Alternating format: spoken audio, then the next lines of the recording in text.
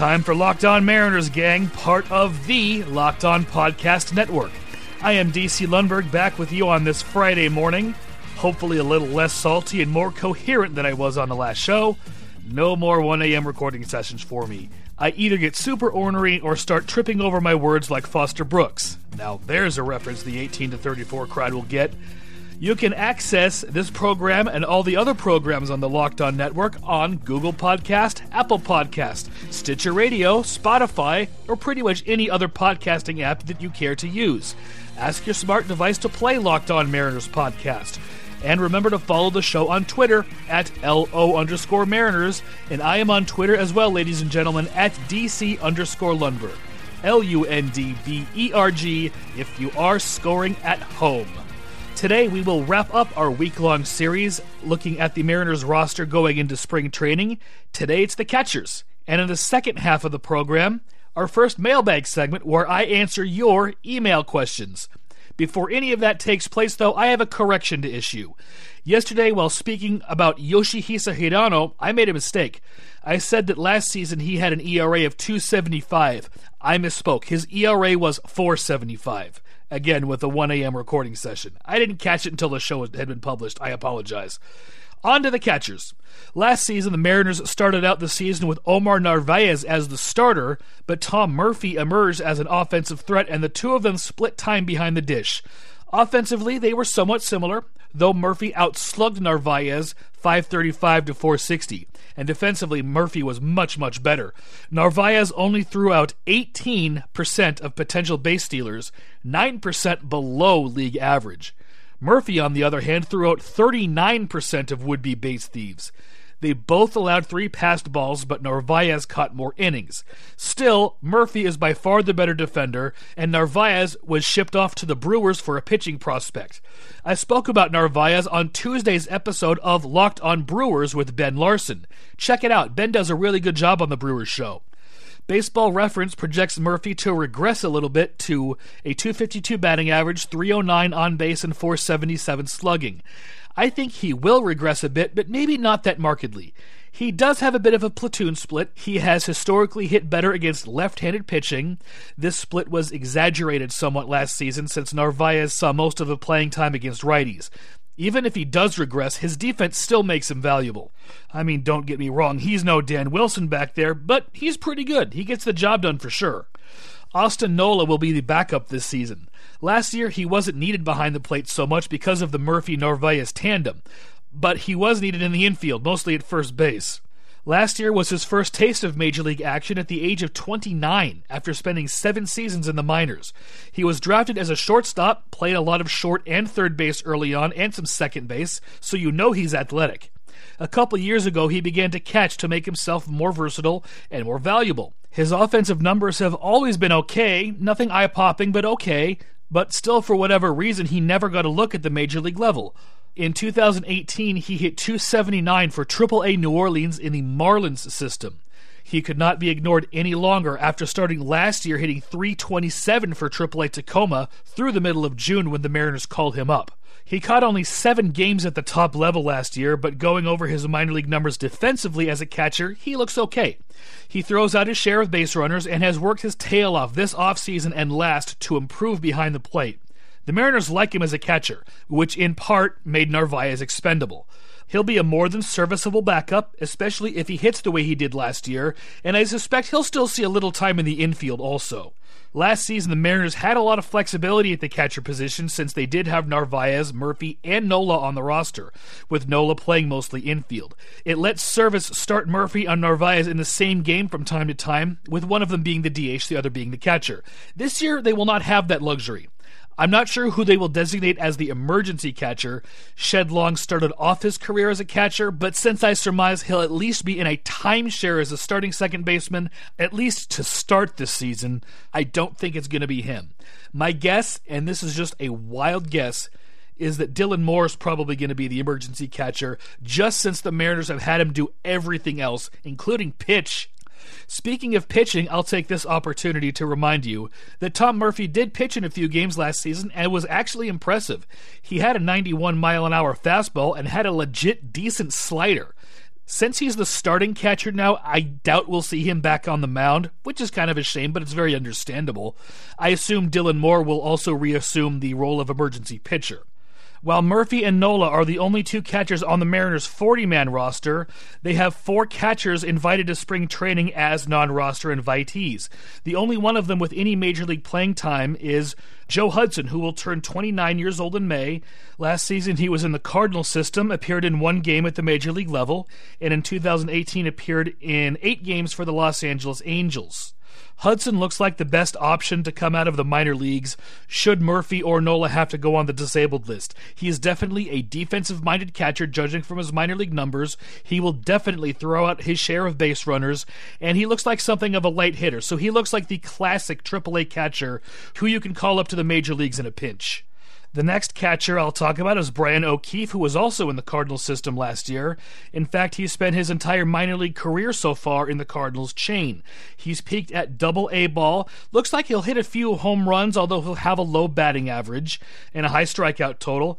He'll also throw out his share of base runners, maybe not as many as Hudson, but he still looks like he could be a good defensive catcher.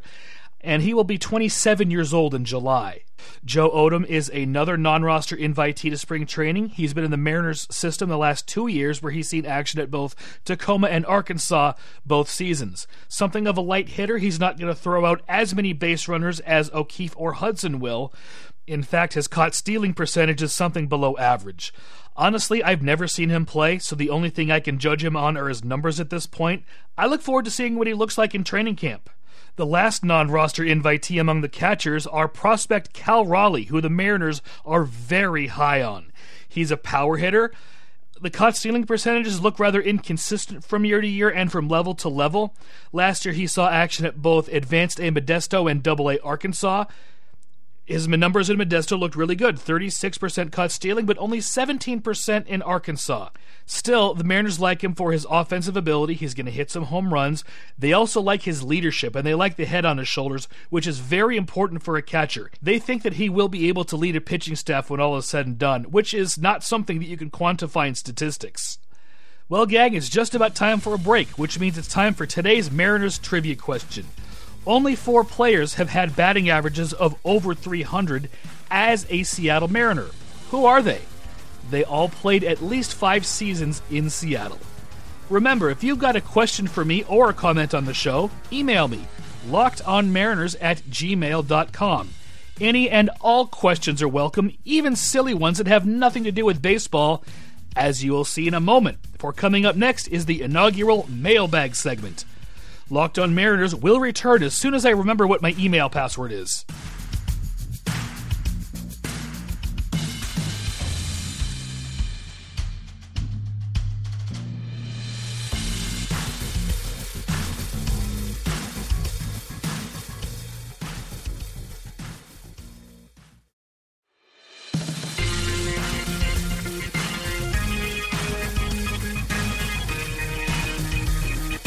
Hey, this is Taylor Blake Ward with Locked On Angels, and you're listening to Locked On Mariners, part of the Locked On Podcast Network.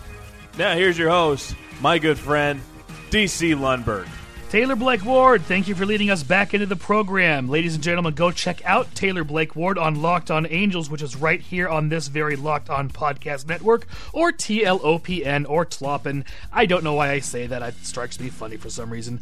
Thank you for sticking around. Second half of Locked On Mariners about to begin, and the answer to the trivia question. Only 4 players have 300 career batting averages as Seattle Mariners. Who are they? Leading the pack is, of course, Ichiro with a 321 average. Edgar Martinez is number 2 with a 312 average. Alex Rodriguez and his 309 batting average. And the 4th one, believe it or not, is Phil Bradley, who hit 301 as a Mariner. Time to take some of your email questions. I got a few Twitter questions as well. I got a lot of email questions throughout this week and last week from John in Fife. John, thank you very much for listening to the program every day, and thank you for all your questions as well. I got questions on a lot of everything, even pancakes. I made an offhand joke about sending questions about pancakes, and I got a couple of those. I'm going to save those for last. We will begin with a John in Fife question. He asks, would you be so kind as to explain the Go Yelich comment in the Maniger episode? Well, the answer is very simple. Christian Yelich happens to be my favorite player right now. He also asks, why haven't the Mariners retired Randy Johnson's number? Kind of a two-part answer to this one. First of all, the Mariners have guidelines on what numbers can be retired. A player must have either spent his entire career with the Mariners and come close to being elected to the Hall of Fame, or spent a significant portion of his career with the Mariners and be a Hall of Famer. The other part of it is Ichiro shared the same uniform number with Johnson. While Johnson was still an active player, Ichiro came over from Japan and wore number 51. Ichiro definitely meets the second criteria, or he will once he is elected to the Hall of Fame. He's a slam dunk first ballot guy. And once he does, I suspect that the Mariners will probably retire 51 for both Ichiro and Randy Johnson in a joint ceremony. Or at least I hope that's what happens, because they do both deserve it for sure. He also asks, does the number of votes a player got in the Hall of Fame voting matter in the long run, so long as they are at or above the 75% threshold? In reality, not really, but I'm also kind of two minds on this, only because there were voters in the past who would say, well, if Babe Ruth wasn't unanimous, then nobody should be. I'm glad that's gone by the wayside. But in reality, if you're over the 75% threshold, you're a Hall of Famer, whether you got 100% or 75.1% or whatever percent. No, I really don't think it matters all that much. I'm curious as to who didn't vote for Jeter, just for curiosity's sake, nothing more than that. I will save some of the other John from Fife questions coming up in the next mailbag segments in the future. I'm going to jump over to Twitter for some questions now. This is from Johnny Lewis Official at Johnny Lewis 45, who asks, how will the Mariners compete in the AL West? Well, this is a rebuilding year. This is a year for the kids to develop and grow, so they're going to come in last, I think, but this is a rebuilding team, so that really should not be a surprise. Speaking of rebuilding, Taylor Blake Ward, the host of Locked On Angels, who brought us back in from commercial, asks me, better prospect in your opinion, Kelenic or J-Rod? Of course, referring to a combination of Jennifer Lopez and Alex Rodriguez, I think. Now it's Julio Rodriguez. Well, they both put up very similar numbers last year at the advanced A level, and Julio Rodriguez is a little bit younger, so I would probably guess him. But to be completely honest, judging prospects is far from my strong suit, although you really can't go wrong with either one of these guys, I think. Thank you for that question, Taylor. And ladies and gentlemen, be sure to check out Locked On Angels, which Taylor Blake Ward hosts right here on the Locked On Podcast Network. He does a fantastic job covering the Los Angeles Angels. Another Locked On host, this one of Locked On Anaheim Ducks, Mr. Jason Hernandez, asks me, going over to the AL Central, do you think the Chi Sox have done enough to become legitimate contenders? You know, I'm really not sure. They are not in the best of divisions, which certainly helps their case. They added Yasmani Grandal as a free agent. He might be the best catcher in baseball, overall catcher in baseball. You'd have some arguments from the JT Realmuto camp. They also have James McCann, who's a legitimate catcher. They have Jose Abreu and Yohan Moncada, who are very good players. Tim Anderson won the batting title last year. They added Edwin Encarnacion, former Mariner. They added Nomar Mazara, who's probably now their best outfielder. And they also added Gio Gonzalez and Dallas Keuchel to the pitching staff. I'm really not sure how it's going to shake out. I'm going to say, I don't know, which is probably the worst answer I could offer. But ladies and gentlemen, do go check out Locked On Anaheim Ducks, which again is part of the Locked On Podcast Network. I've known Jason for years. He's also a great baseball guy, and I failed to mention his Twitter handle. You can find him on Twitter at StimpyJD. Our next question comes from another great baseball man that I've known for years, Jason Block, who was on this program on Wednesday, a part of Diamond Quiz at Beat the Block. He asks, does the Paxton injury hurt or help the Yankees? James Paxton is, of course, a familiar name to Mariners fans, former Mariner. I think any time you lose somebody who you were planning on for your starting rotation, it's going to hurt. However, the Yankees do have Luis Severino, Tanaka, and of course free agent acquisition Garrett Cole. So they are still going to have a pretty strong starting rotation, which will get better once Paxton returns. Even when he was in Seattle, he was something of an injury-prone arm, which was always something I was worried about with Paxton. He could never seem to stay healthy, but man, when he's healthy, he's on. So yes, I do think it hurts the Yankees, but not to the level of panic. Gonna wrap it up here with a couple more questions, saving the best for last. Yes, the questions I got about pancakes. First one being, is your favorite breakfast food pancakes? If not, why not? And what is your favorite? Honestly, I'm not really sure I have a favorite breakfast food. When I wake up in the morning, I usually just eat a bowl of cereal or something, if I eat at all. Sometimes I just wait until lunch. Although my go-to cereal usually is Raisin Nut Bran. I'm sorry if that answer is a little disappointing. One more question, and I think it's apropos that we end with John from Fife. Do you prefer pancakes or waffles, and what flavor syrup is your favorite? Between pancakes and waffles, I'm not really sure I could choose. It kind of depends on what mood I'm in. I love the chocolate chip pancakes at Frank's Diner, but they also put out one hell of a waffle. Plus, they got the best hash browns around. And in terms of syrup, I'm a maple guy, although I do like the butter pecan syrup at IHOP.